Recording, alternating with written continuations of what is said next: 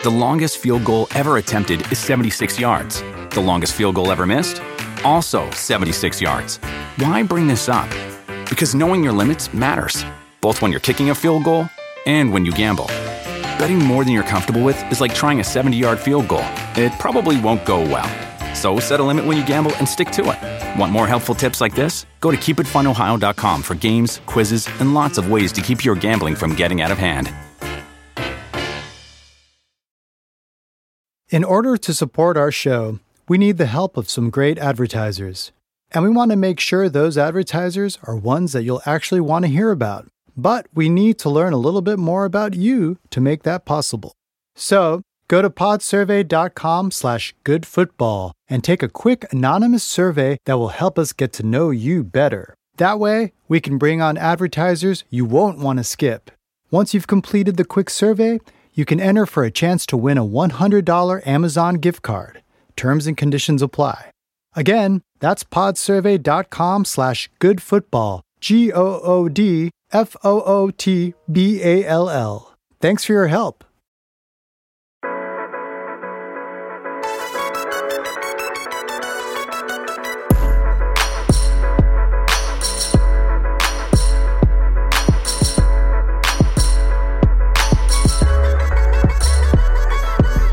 We are back, and welcome to NBC Sports Edge's not DFS building block show. I didn't plan that one out. I am your host, still John Daigle, joined by friends in life and 4for4 football fame and BetSports fame, none other than Connor Allen, to my left or right, depending where you're viewing the screen, and then below Paeno, Joe Paeno, friend who was smarter than Connor and decided to also put his Twitter handle on there if you want to try and change that up, Connor.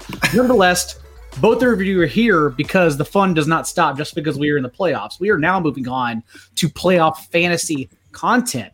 And you are both here because you both have had success. Connor, to start off with, just for a little audio loop here, how did your season go? How are you feeling now that 18 weeks, the longest season ever, some are calling it, is finally through? What's going through your mind nowadays that the playoffs are about to begin? Yeah, I mean, that was the longest season ever. I don't know. Did you check how many times you tweeted that? I feel like that was just like a recurring, especially towards the end of the season. It was like, multiple times a week we were doing hashtag longest season ever.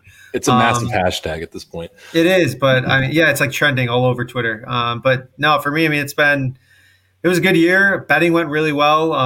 Won about like 40 units, something like that on the season. So it was a solid season with mostly player props. Fantasy was great. As you know, me and you were live for the main event, for our main event, in heading the final week. We're in the top 30. Unfortunately, though, my sweet prince Jalen Waddle let me down in when we needed it most. So it was sad. I promoted it on every cross show I was on that we still had a live bullet in the big main event entry.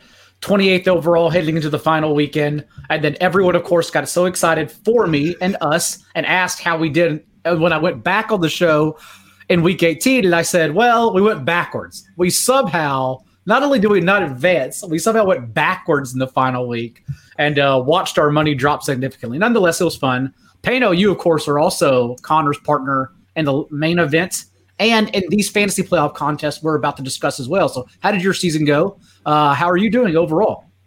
The season went well at first, and then it just kind of tanked in the playoffs. Once we got to the fantasy playoffs, just kind of tanked. Had to hit a string of bad luck, and really some of the strongest teams that we had just kind of tanked. But, that's the way the cookie crumbles, and did pretty well otherwise. So we're excited to kick off the playoff challenge because that's just a really fun tournament. So excited to dig into that.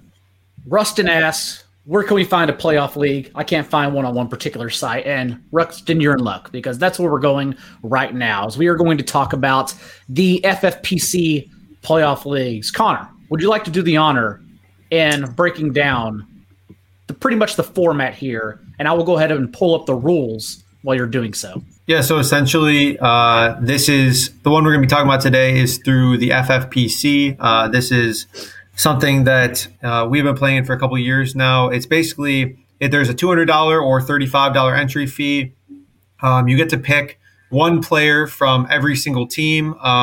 You start a total of 12 players. So that means that you'll be sitting out actually two teams. You'll not be playing any players from. but essentially you're starting one player from each team, and you don't set a lineup every week or anything. You just pick them at the beginning, and then from there, whoever scores the most points throughout the playoffs, as you can see, wins $500,000. Up to $500,000, and it's still paid out decently up to the top 20 there for this. So, Joe and I had success. I think it was 2 years ago in this league. We were able to, nab Raheem Mostert in his four touchdown, 200-yard game as a super low owned guy, and that propelled us to the top spot. That's some. We'll talk about more of the strategy later, but I'd say that's the basics of the league. It's otherwise standard FFPC scoring, so PPR, tight end premium, and then the starting format is a little bit wonky compared to other like fantasy formats, but it's just so that you get to play as many players as possible from the teams.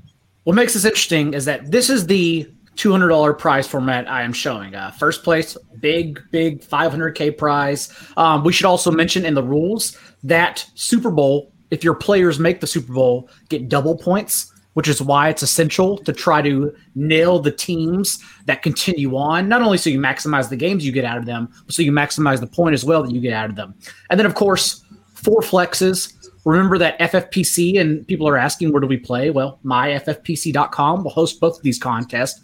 FFPC is tight end premium, which also makes it interesting this year in particular because unlike past years, we kind of brought all the big dog tight ends to the playoffs. Choosing between tight ends this year it's super tough between Rob Gronkowski, George Kittle, Travis Kelce, perhaps without Tyreek Hill for a few games.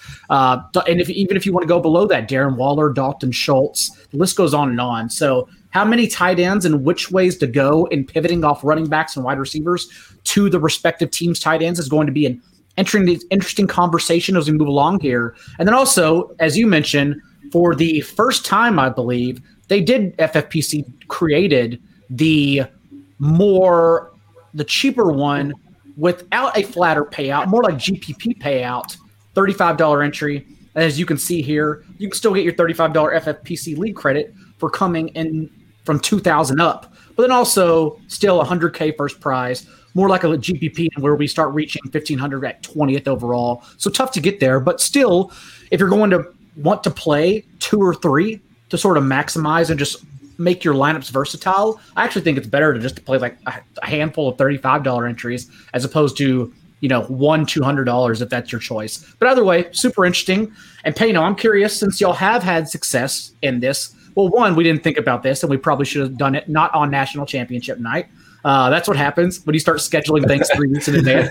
You don't think about these items. But also, like, where does your mind go with overall strategy? Like, where do you start in a contest like this where you get contrarian, but unlike GPPs and DFS, the pool isn't like 300 players. No one's going down for Byron Pringle in this contest, right? Like the conversation is really like Tyreek Hill, Travis Kelce, Patrick Mahomes, or CEH. Maybe a kicker since you have to get there as well. But like no one's going down for these cheap tight ends. So really, we're only talking about a pool of like 60 players as opposed to 300 or whatever you have on a normal DFS weekend.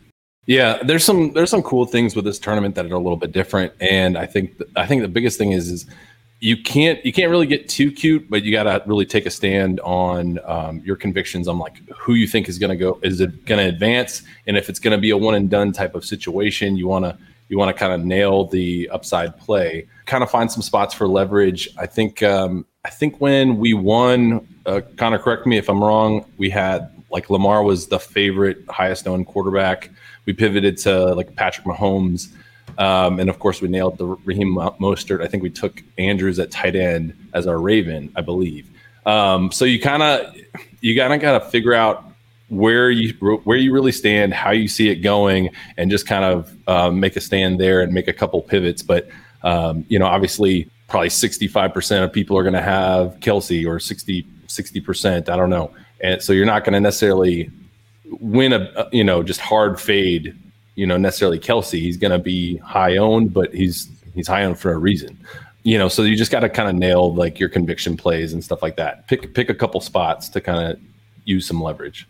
Any other thoughts expanding on that, Connor, about your overall strategy when you jump into these formats? I think Paeno said a lot of it there, but yeah, it's just like, for us kind of like projecting ownership, like a lot like DFS, but I think that this is People don't do this that often. So it's like DFS, I feel like the ownership projections are pretty good. For like us heading into last year, I think that there were some just like massive discrepancies in like kind of what people thought the ownership was going to be versus what it ended up being. Because like essentially, since you're only able to pick from one team, like you have to understand like sort of the Chiefs, for example, like, Mahomes, Tyreek, and Kelsey, like you have to pick one of them, obviously, but like understanding which one's going to be the highest owned, which one you think presents the best matchup, like in the future, like kind of projecting those types of things, I think can kind of help determine, your strategy. And then for me and Joe, like basically what we do is we break down like by ourselves, we limit the player pool to guys that we really like personally, and then him and I go back and forth for a couple hours usually, about like why we like these guys, what we think, like what their ownership's going to be, and then kind of like try and find a few like Joe said, conviction guys that we like, and then go from there. I would also note that in most cases, since you have to eliminate two teams, we are not using two teams. You sort of start thinking about which teams everyone else is going to fade, and then also maybe play a kicker, maybe play a high upside wide receiver. For instance, last year, because there are situations right now, even thinking about it, where players are going to be really close together. So everyone's trying to think which is the player. Do you suck up and take the chalk that's 20% more rostered, or the other guy hoping for the best? Right now, for instance, like A.J. Brown and Derrick Henry, I think, and we don't have projected ownership just yet, but A.J. Brown and Derrick Henry, I think, are going to be really close. Derrick Henry, probably everyone leaning on, since, like we said, the tight ends are strong in this format this year. The running backs are slightly weaker, especially since we lost Jonathan Taylor yesterday, who was going to garner, 90% plus ownership. Now everyone's talking about Henry or AJ Brown pivots. But like last year, Juju Smith-Schuster was 10% rostered, and he outscored Chase Claypool in the first round as an underdog. That was the Pittsburgh elimination game against Cleveland. But even then, he was in the perfect lineup. Actually, if you constructed like the highest scores from that format, he was in the perfect lineup, but he was not in the winning lineup. Chase Claypool, who was 13% rostered, so 3% more, scored just slightly fewer fantasy points, 56 yards, 2 touchdowns, was in the winning lineup. It was not mine. I had Claypool. I did not have the correct format around him. I also, when I start looking at this format initially, I kind of go to upsets, right? Since, the wild card round, it seems simple, but there's only a 12.4% chance that the higher seeds, like the optimal seeds, move on. Thus, we know upsets are going to happen. And so automatically, if you're taking like the chalk or the best players from the higher seeds, you're probably incorrect already. And so I start looking at that and I start thinking, okay, who are the touch hogs at running back that could carry us in upsets? 2 years ago, it was Dalvin Cook, recall, in that upset over the Saints. Maybe 3 years ago now, and then upset over the Saints. Last year, it was Nick Chubb and Cam Akers who pretty much broke this format. And so this year, when I start thinking about like some of my favorite contrarian plays, and particularly at running back, Cam Akers did ruin Sony Michel for getting the touchdown equity over Cooper Kupp. We'll have that conversation in a bit. But right now, I kind of think about Miles Sanders for the first one, because I think the Eagles, while I still like them to cover plus 9.5 last I looked, I like the over in that game as well. I do think they're sneakily live dogs. I don't want to bet against the Bucs, but I think that there could be an upset brewing. It is the Eagles over the Bucs, given that the Bucs' rush defense has been so poor in the second half of the season. Even if we take away quarterback carries, since they have played Josh Allen and a couple other names that run the ball a lot in that stretch, they're still bottom 5 and percentage of 10-plus yard carries allowed to running backs in the league over the second half of the season from week 9 on. So I do think they're exploitable on the ground, and we know what the Eagles are going to do. We have to wait and see, of course, if Miles Sanders comes back. I also think Joe Mixon is a good pivot, not so much in an upset spot over the Ravens since the Bengals are the favorites, but we know Zach Taylor will donkey from time to time, and we saw this matchup earlier this year, and they gave Joe Mixon 30 carries, and Bengals running backs got 32 carries to 29 passes for Joe Burrow, who finished with 140 yards. So not really impactful. And then also, if you can sort out the Patriots backfield, I think the Patriots could very easily upset the Bills, since the Patriots really, going back to Christmas, the Bills won. They did go for the most fourth downs in any game. They finally got aggressive and tried to win before that Monday night, that crazy game between the Chargers and Raiders. But the Bills were aggressive and overall. But Patriots could still absolutely hang and upset the Bills here. So that's kind of where I start, honestly, with all of these teams and picking between players. Interesting. Yeah, I like those calls a lot. I would like to add a guy like Elijah Mitchell to the mix there, who's going to come in probably lower owned than Kittle and Debo. I would say almost certainly. And when he's been healthy, he's been getting 17 plus carries essentially like every game that he's healthy. The only concern is that they're like 4-point dogs right now in the opening round, or 3-point dogs right now in the opening round to the Cowboys. But at the same time, like, you want to talk about guys who can carry a team to an upset, like as 3-point dogs. I think Elijah Mitchell is more than capable of doing that against the Dallas team, which I think that all of us have plenty of questions about. Even though they look good sporadically, they've also had their pitfalls at certain points. So I think that I'd like to add his name to the mix there. But otherwise, I thought that was a good list.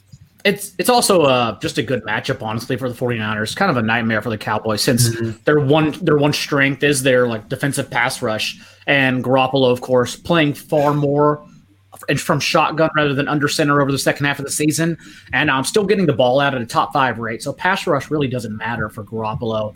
I do like the 49ers. I like the Elijah Mitchell call. George Kittle and Deebo Samuel will probably be the toss-up. I imagine they come in incrementally different. Both terrific options, even with Garoppolo under center. For you, Paeno, though, players in particular, microanalysis. Is there someone, when you're trying to build, sorting through the tight ends, sorting through the running backs we listed, the receiver pivots, are there one or two players that like jump off the page and stand out for you? Since you and Connor, actually, interesting enough, haven't had this conversation yet. So now's your chance to start the argument. Yeah, I'm really looking through. I'm having a hard time with the Cowboys or the Cardinals right now. I think I like Ertz in the flex a lot. He's been just a target monster. I think he's had 4 games where the last 4 games he's had plus, let's see. He's essentially led their team in targets, without DeAndre Hopkins. Yeah. He's been huge, and then obviously tight end premium, that's pretty big. I don't really feel like the Cardinals are going to advance. I don't know. I'm not really sure about that one, but I like Ertz. I like getting exposure to Ertz there, even if it's just one game. I have a lot of conviction on, man. I really like the Bengals quite a bit too. I think in the AFC something could be. They could kind of sneakily get to maybe the championship, conference championship or something like that. So I kind of like the Bengals, and I'm trying to figure out what way to gain exposure. You can go Chase or Higgins, or you can go Burrow, who's arguably one of probably the best quarterback in the AFC at the moment. You could make a strong case for that. So I'm kind of trying to figure out how to gain exposure there. Chase could have a big game. Higgins could have a big game. Burrow is probably going to have, big game. I wonder where Burrow comes in, since everyone, will try to be. I still think Josh Allen's going to be the highest rostered. Evan Singletary also, in my opinion, a really strong pivot.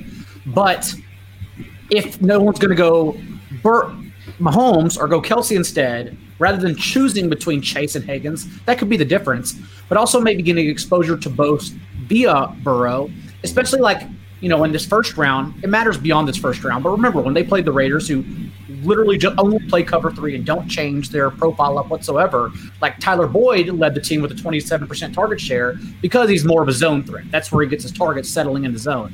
And so, rather than trying to pick between these two, why don't you just get exposure to everyone and go Joe Burrow? So I don't think that'll be a play for a lot. It's probably going to be an under-rostered way to construct lineups, and I think that's definitely interesting.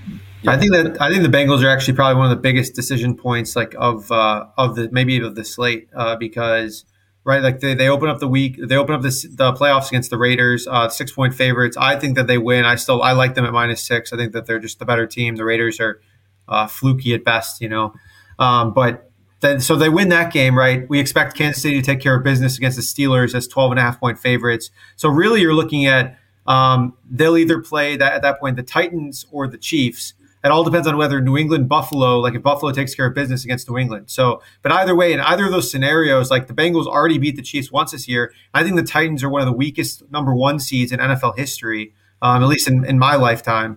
I think the Bengals have a good chance of 2, maybe 3 games here. So getting that right, or at least having the proper exposure, I think is really important. So having Burrow there, I think is an awesome look. I think Chase is going to come in super highly owned. That's just my thing. Just solely because of name value and because of how well he's played. But I think that like Burrow and Higgins are probably my two favorite plays on the. Obviously, I love Chase, and we had him on like almost every team this year, Paeno. But I just think that after the season he had and everything, like it might be wiser to go with Higgins or Burrow. Well, think about it. You got Chase and Higgins, who probably Chase is the sexier name. He'll probably be higher owned, but Higgins probably comes in not too much lower. I mean, he shouldn't. Mm-hmm. You know what I mean? So if Higgins is lower, then maybe he's probably a little bit better leverage play there. But still, like I said, Burrow, if they keep advancing, Burrow, they both probably have big games at one point. You know what I mean? Chase and Higgins. So Burrow's the option there, and I could see them making the Super Bowl. Honestly, I mean, they could make a run. Or I mean, Daigle brought up a good point though. Like Mixon, like imagine if they play the Raiders and then the Titans, and Mixon's able to get like 20 something carries in both those games. Like, right. I mean, he's in a really, really good spot, and I think it's more than viable because the Titans. I don't really think they're that good. I think that's like the Bengals can easily win that. He is, but if they go on a serious run, I think that over time you're going to see the Bengals lean on Burrow. I think they tried to protect them earlier on in the season. You could see them running the ball, playing slower and stuff like that. But when they had to play good high scoring teams, maybe not the Titans, but they're eventually like the Chiefs for sure. You air it out with Burrow. I mean he's been on fire. That's what they should do. It doesn't, like you said, doesn't mean that they will do that. But I like it. I definitely think you're onto something. And, starting with the Bengals, I also think the Bucs are a good starting point for everyone to try and get correct. Just because you could go, if we get Leonard Fournette back, absolutely. You could go Fournette, 13 carries, 7.5 targets averaging per game in his last month before he got injured. The offense literally started just running through him. He was the engine. So, he's just an important part that, step right back in the lineup if healthy and get all those touches. If healthy is a big concern.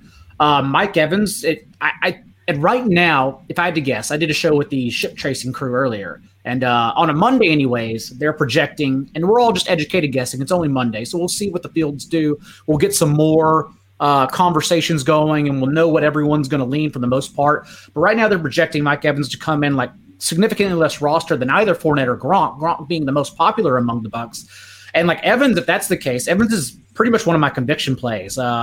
He's only had a 18.7% target share yesterday as he was chasing incentives, but he played the fewest snaps he's played in a full game all year and was Tampa Bay's only receiver with any amount of end zone targets. He hasn't reached a 28% target share in any game this year because he was playing with Chris Godwin and Antonio Brown. The targets needed to be dispersed. And so now, in the playoffs, as an every snap receiver, we're going to see potentially a 35+% target share since we have yet to see him play a full game without Godwin and Brown. And so I'm pretty excited if we get Evans going overlooked. I think he's genuinely one of the best plays and a better play than Gronk in a vacuum. Yeah, because I think that the tight end position is basically just be Kelsey. I think Kelsey and Gronk are the two best plays, at least in my opinion. So if you're looking at higher percent owned Gronk, then I think that you're probably going to get Evans, underlooked, and Brady's going to draw some ownership as well. So I was leaning more Gronk. He was locked in for me, but I've kind of been bouncing back and forth a little bit with Evans. So that's interesting. Is there, when y'all sit down and discuss it, is there a certain way y'all go about the two teams that you don't use? And do you throw away kickers? Use one of them? Because I think since recency bias plays a part in it as well, I think Daniel Carson will probably be the most rostered kicker. And in that case, that's stupid. I'm not going to play Daniel Carson. Yeah. But is there a major point y'all discuss when saying, okay, we're just not going to use these two offenses and hope for the best? I think that there's start with you, I think that there's some I don't know, when we kind of go through all the teams and build a player pool, but you can point to right now, the Patriots, there's Damian Harris, there's one usable guy. There's a couple of teams where it's they have how many usable guys do they have, and are they going to win that game? Because if they're going to win that game, you kind of need to try and find someone. If you feel good about it. But if there's only one usable guy, I think you can get away with trying to get a kicker, a defense out of them, or just not at all. So that's usually there's 4 or 5 teams that are in that range. And I kind of narrowed down some of them, but I'm interested to hear Joe, what your process is for that. Yeah, it's tough, honestly. I think you just got to pick teams that you know are going to be done, but at the same time, you don't want to be too. You don't want to have the same as everybody else. I don't know. I haven't really thought too much about it at the moment. I think Carlson is the guy I plugged in right away, so he's probably going to be, like you said, highest owned. I don't know. It's tough because you really only have to, single out two teams. So there's not going to be two. You can't be too different, I guess. When we go through it together, I mean, usually we honestly do that last, right? Like we just pick the best players first, and then like the last few guys, it's usually like kicker, defense, and then like the other two teams, we kind of revisit those. And then like if we feel like there's a better decision we made, we do that. Otherwise, it's kind of just like we'll leave them off. Yeah, there's something to be said, though, I guess, for picking maybe the lower owned, which defense or kicker you think would be the lower owned of, like, maybe you're trying to pick between four teams. So, DFS wise, you never want to play the chalk defense, stuff like that. So I guess that makes sense to, if you're, trying to break a tie, just pick the lower owned guy or the lower owned kicker or defense. I mentioned, mapping out the teams and what you think the bracket will be, since you do want the most games played. You want to get your players to the Super Bowl in order to get those double points. But Connor, do your futures tickets, do you play anything with player props? Do that come involved? You do essentially run with Ryan Noonan the player prop bet Discord chat for 4 for 4. Do any futures tickets come involved? Do you play anything out with that in mind when building lineups with Joe? Yeah, kind of. I mean, I think that one of our biggest stances 2 years ago when we won was that I was very confident. I was like, hey, the Chiefs are going to make a run. I was had a big stance there that, we were confident that the Chiefs were going to make a run. So we made sure to put Patrick Mahomes in every lineup. We thought that Kelsey and Tyreek were good options, but we knew that they were going to draw a lot more ownership. We thought that if the Chiefs were going to win, then they would have to go through Mahomes just based on the way their team was set up. And so we really made it a priority to have him in our lineups. And so now, again, that kind of goes back to our basic strategy, though, of just finding conviction points, finding teams that we think are in a good spot.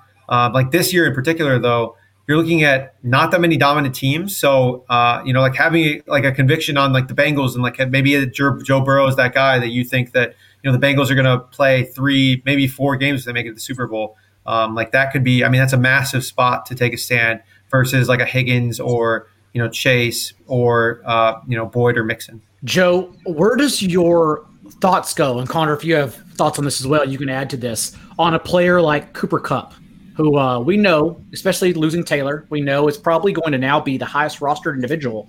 And worst of all, if you're thinking about fading him, let's say even if the Rams get one game, is that situation, if you knew they were going to get one game, did not know the results though, would you still fade a player like Cooper Kupp? And I think frustratingly enough for me when I think about it, I don't have a lean on it right now. I guess my lean would be to play him. But frustratingly enough, there are no pivots, right? Right.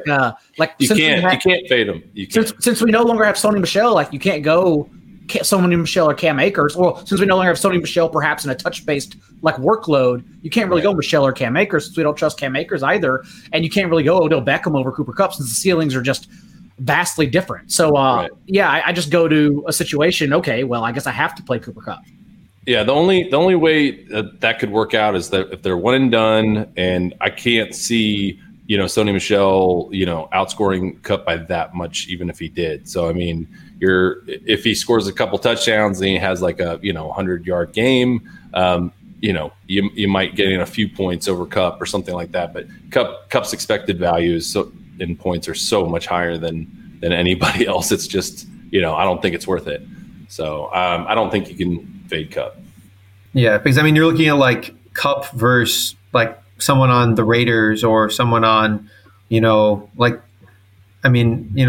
Patriots or, Steelers or, there's all those teams where you're kind of looking at do I play a player from this team? Do I play a kicker? Do I play their defense? I think the Rams almost kind of fall into that range with just how limited their options are, to be honest. And it's basically just Kupp or, Kupp defense or kicker for me, to be honest. If this was DFS, Kupp would be basically a lock button player. If you wanted to do, I don't know, if you got a ton of money to blow, you could probably, throw in a couple alternative options. But man, I don't think you could feel comfortable with your money on the line going against, Kupp. I don't think you could really gain much. When two of you are strategizing and mapping out like the bracket for players, is there a particular situation everyone should be looking for that you should be fading players? Not like a Cooper Kupp and someone else, but just like, a perhaps upset situation where, let's say, if you play Cooper Kupp, would you also play Kyler to get different, even though you're going to lose one of them? Like, is that something people should fear? What about players against defenses? Is that a contrarian way, or is that just idiocy? Is there something in particular you're looking up for matchups whenever you're fading players? Yeah, that's a good question. I kind of like to look up, especially like with, I guess, divisional, the teams that are have a bye. Like if I don't, like with the Titans, say with the Bills, they're starting off. I think Diggs has a pretty tough matchup starting out. That kind of might shift, how you might think about it a little bit. If you're not sure they're gonna advance in the first week. That would be something to consider if they have a pretty tough matchup and you're not really sure if that's like a tiebreaker. But I don't know. It's kind of more so you just want to go back to the beginning, just taking conviction and taking stands on guys. I don't know, Connor. Do you have a better lean on that? I think that it's worth noting actually about because you lose a player, or if you say you lose a player in the first round, right? So like 2 years ago or 3 years ago, one of the teams that won actually had Deshaun Watson at quarterback, and they lost in the first round. But he had a great matchup in week, whatever that week, like made it close. But the team was still able to win because he scored like 25 points. And even though they lost the quarterback, which you would assume is the most important position in this contest, it's basically been shown over the last few years that you don't need the quarterback position. You just need you need to do really well elsewhere. But the point is that basically you can afford to lose other positions if you think that they have like a good enough matchup, which Watson did at that point. So I do take into account matchups, but it's at the same time, you don't really know who's going to play who. You can't really project it too much. I think it's more important to understand what player usage looks like in different game scripts and how teams win. So, we talked about it a little bit with the Bengals, Joe kind of touched on it earlier and said, the Bengals, in high-paced games or high-scoring games, they need to lean on Burrow. And we saw that towards the end of the season. We saw that against the Chiefs. But in games where the Bengals are dominant, like we saw against the Steelers, we saw it against the Raiders early on in the season, Mixon is very dominant because they're able to handle the ball 20-something times. They don't need to use Burrow. I think they understand that. But if the game is on the line, I think at the end of the day, they're probably going to use him. So what Joe said, if they end up playing the Chiefs the next round and they beat the Chiefs, you're absolutely cooking with gas with a guy like Burrow. Yeah, and I guess if you were to play the other side of it, like the Bengals, if you thought that they were going to maybe advance or lose week one or something like that, Mixon might be okay. Or if you think they're just going to be one and done, Mixon, might be all right to go. But if you're going to think that they're going to advance more, then you probably would want to go via the air. I think Buffalo is a good conversation. We talked a lot about the Bengals. So Buffalo, Diggs, as you mentioned, tough, a little bit of a tough matchup here. He had, I think it was 4 for 51 in his first matchup against the Patriots, 7 for 85, won against the second time. But I'm sure that he's going to be, pretty highly owned there. If you're not playing Josh Allen, I would say it's going to be Diggs at another high chunk, and then Singletary might get some more ownership, but I don't know. I still think that Diggs might be kind of the second highest guy there. So I think that's an interesting decision point as well, especially if they lose. They're very well could lose to the Patriots. That's just 3-point favorite. So Daigle, last year you really you had a really strong stance on Josh Allen, I believe, in this challenge. And this year with Diggs, are you still, or I heard you were lower on the Bills now in this playoff matchup. How do you feel about that?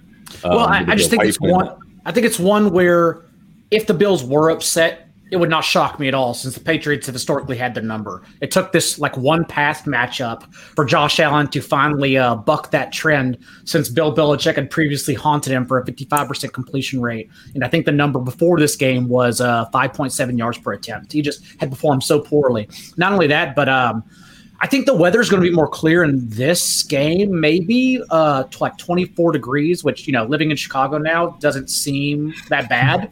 Especially when you walk out now and it's 9 degrees and I'm just in tears already. I actually bought, by the way, Connor, side note, I bought Yak Tracks running shoes for ice, because that's how Chicagoan I am now. So are you official now? You said living, so I'd never heard you claim. He's claiming Chicago. Breaking fantasy playoff news. I am living in Chicago now. Yes. Wow, this is bigger than the playoff challenge. This is huge. This is huge. I'm all grown up. Settling down and growing up. And it's far too cold here. It is far too miserably cold here. I don't know what the hell I'm doing in life anymore. But nonetheless, no, I think like we've also seen 4 snow games from Josh Allen this year, and he was terrible in all of them. Including the first Patriots matchup. These past 2 games have been snow games.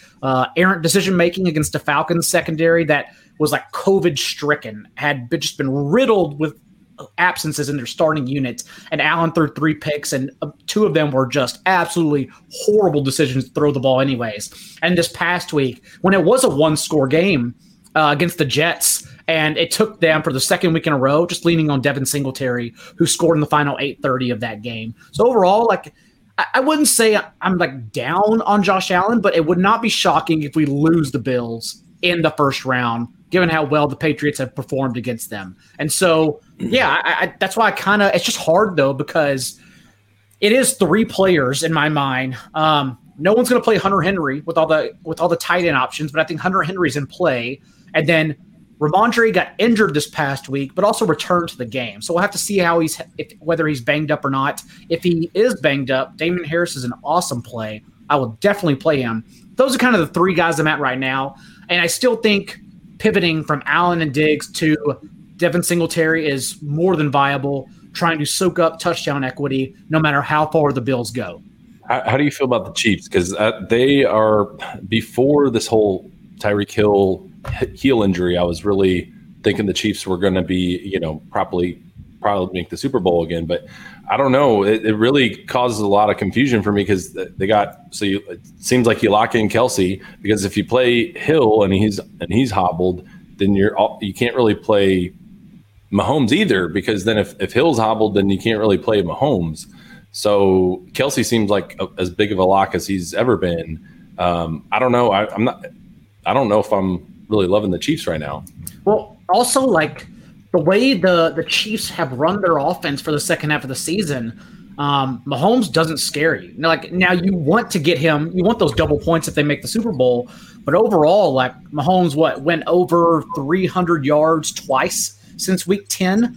One of them was against the Raiders, that 5-touchdown game on Sunday night, which it was the Raiders. Like, that was, by the way, if they tied the Chargers, that was the game they were heading towards, was the Chiefs game, and that would have been an absolute disaster for the Raiders. Where at least the Bengals, they're somewhat live because the Bengals play calling, as we've seen time and time again this year, could easily just go the wrong way and be the wrong strategy. And then the other time was in that Chargers blow up on Thursday night, that it took Derwin James getting injured in the first quarter for the wheels to really come off on defense, and then Mahomes started throwing deep more since the Chargers were unable to play a strong 2-safety look. So, yeah, I'm honestly, just as I've been in DFS like the past 2 months, I'm really just not scared of Mahomes in these contests, since, now all of his production he leads the league since week 9 in production after the catch, because he just dumps the ball off now and they get yak, and that's just fine. That's why Tyreek Hill hasn't been an explosive option. Tyreek Hill is injured now, by the way. The only exception is, if Tyreek Hill's out, then Travis Kelce, in my opinion, you have to, like you said, Joe, you have to play Travis Kelce, because that's who the number 1 receiver is. Mecole Hardman led them in routes this past week, but Mecole Hardman just doesn't have the same ceiling that Tyreek Hill has in the odd chances he blows up. So I'm not really worried about Hardman. CEH, we could see him return, but also remember, while leading the team in carries, Darrell Williams is still involved on passing downs alongside CEH. So that would be the only pivot for me. But I would say, I have to Williams' toe's banged up too. So he had an injured toe. So, I mean, you can't really play a running back, Hill, and then you got to hope that Hill's, healthy. But like you said, 18% of the snaps last week. I don't know. I'm not sure. And if Hill's not doing that well, then I don't know. The Chiefs are in trouble. And I wonder how much we'll have practice reports. I just wonder how much reporting we'll get on that injury, since I know. We didn't even get reporting on it to begin with. There's a lot of injury news, honestly, that we could be talking about. It's the most I remember playing these formats for the last 5 years or so. I can't recall all the questionable situations that we were waiting on injury reports for. And if you're curious, by the way, everyone, I already put the tweet out this morning, going through everything at John Daigle. The injuries that I am sitting on and we are watching for reports are all right there. We've talked about all the overarching strategy I think we need to do, especially when just wetting our chops on a Monday. And that's why I wanted to bring you on to go through these situations. But right now, at the end of the show, I just want to ask, and I know it's early, y'all still need to sit down and talk about this as well. Are there any conviction fades for you when looking over this slate? I think we know the handful of players right now that the field are going to be gravitating to.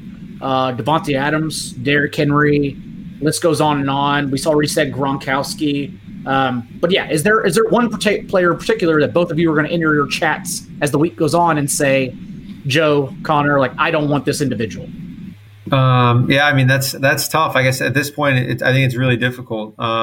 Maybe a guy like Darren Waller might get more love than he should, just because he's like, his name brand, but he didn't really, I don't think he was 100% last time we saw him. And, I just think he might be a little bit overowned relative to like what is actually going to happen. And I think that, as I mentioned, I think the Bengals win. So you're looking at a one and done situation for a guy that's going to be heavily owned, could very well wind up with only like, a couple of catches unless he gets healthy here.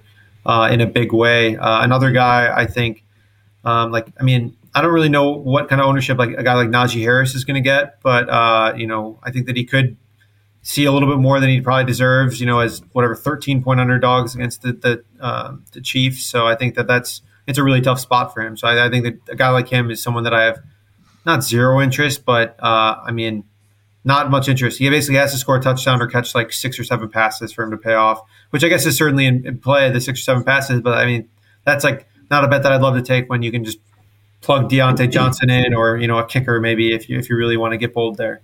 I also say, just like last year, I was touting him heavily. I do like Chase Claypool as a one and done player again. We saw his route participation progress in 5 consecutive games to close the season, including this past week when he played a season-high 91% of snaps and ran a route on 96% of dropbacks. So thinking they're going to be in heavy negative game script and that we're going to lose the Steelers, I don't want to get on Najee Harris. I think I'm going to be playing Claypool over Deontay Johnson on a Monday at least. Yeah.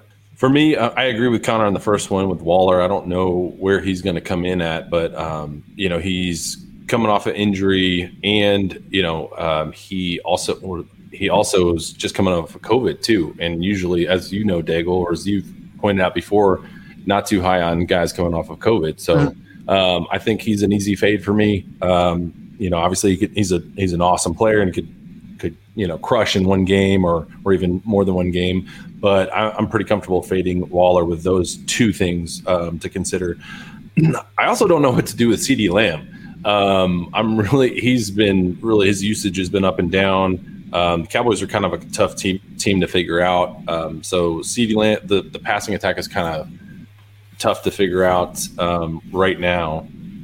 So I'm kind of wondering about fading CeeDee Lamb possibly, even though he's really talented. I don't know what to think about the whole Elijah Mitchell thing that you guys brought up earlier. He's definitely looks great running the ball, but he's getting next to nothing in passing game usage right now. So I'm kind of thinking fading Elijah Mitchell as well, just because you also have Deebo Samuel in the mix. So Samuel getting a little run, as a running back as well as a receiver, and throwing the ball last week as well. So I don't know. I'm not super high on Mitchell. I thought I would be, but I was kind of looking into it. I'm not sure if I'm loving Elijah. We might have to fight on him. We will fight on that. I want to fight about a couple of things. I'll fight about that. Hey, we got Raheem Mostert right that one time. Let's just let it go, Connor. Y'all got Raheem Mostert and y'all got Dalvin Cook right. Right. That was a good year. But with that, Connor, anything you would like to plug upcoming this week before we get out of here? No, not really. I mean, we got our Move the Line show at 4 for 4. It's a betting show. We'll break down all of our favorite bets from this weekend's game, as well as our prop show on Friday. I'll break down our favorite player prop bets. So you can tune in to that at Move the Line NFL on Twitter. Paeno, what about you? Anything coming up this week or for the rest of the postseason to look out for? Are we done? I had more questions. Ask. Your flag plant earlier is Zeke. What are we thinking about Zeke right now? Well, Zeke was my flag plant, and he was. I'm not even kidding. I'm serious. And no, and he was awesome. Early part of the year, very clearly playing through injury now. Finally exceeded 80 yards for the first time on the ground since week 5 this past week too. But that, of course, was because the Eagles were playing their second stringer, so we don't weigh that much. Yeah. what's happening right now, it's only Monday, but right now is that everyone is like figuring out which receiver to play. You mentioned CeeDee Lamb. I think he's going to get steamed just because it's the sexier name over Amari Cooper. And the choice is between Lamb, Schultz, and Cooper. Or no, Lamb, Schultz, and Zeke. I just think people are only playing Zeke, though, hoping for the touchdown equity, not really the ceiling. And so, like, Zeke is fine, but I'm honestly so worried about that matchup. I kind of just like trying to pick the Cowboys as my one and done team. And so, like, I think I might lean Schultz or Cooper instead. Cooper, who right now I would say is like 8 to 12%. Lamb, I think, is going to come in significantly higher, and Zeke is only coming in so other people don't have to play the receivers. And so, yeah, I like Schultz or a kicker, the Cowboys, Zerline, over Zeke right now. It's a tough one. I've kind of been going back and forth. Just Schultz looks pretty good when you're looking at everything, but I have in my first lineup, I have quite a few tight ends already locked in. So yep. I have Zeke. I plugged Zeke in, and it feels disgusting. But Pollard, tears plantar fascia in week 12 or something like that. He's. My heart wanted to play Pollard, but I was looking at, I was like, no way. Zeke is kind of a gross one, but I don't know. I'm having a hard time parsing through the Cowboys. I would not play Zeke at 40+%, and I think he's going to be 40+%. Oh, no. So? Hard fade at 40+%. If that's the case, definitely not. But I could be wrong. We're going to watch throughout the week. That's why it's kind of hard to talk about micro on a Monday. Right now, I think he's getting a lot more interest than I thought as well. Okay. Well, hey, you've done a previous pod and stuff with the ship chasing guys. So if that's the case, I'd probably pivot for sure. And that's because, like we talked about at the beginning, this is a tight end wide receiver postseason. The running backs are hard to come by, which is why Derrick Henry will naturally, even coming off foot surgery. I don't know how I feel about Derrick Henry. I kind of want to go A.J. Brown instead. Derrick Henry naturally is going to get 80, 90% because he's like literally one of the only ones we have confidence in. And right now that technically, I guess, isn't injured, but also he is injured. Zeke also not injured, but injured. Running back is it's a major point, and that's why it's so tough right now to parse through the running backs.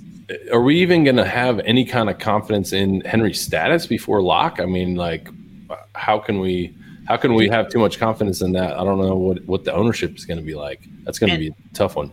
And he wasn't cutting this past week at practice either. So I don't know, fresh off foot surgery and 20 carries, even if he gets those 20 touches, how's it going to go?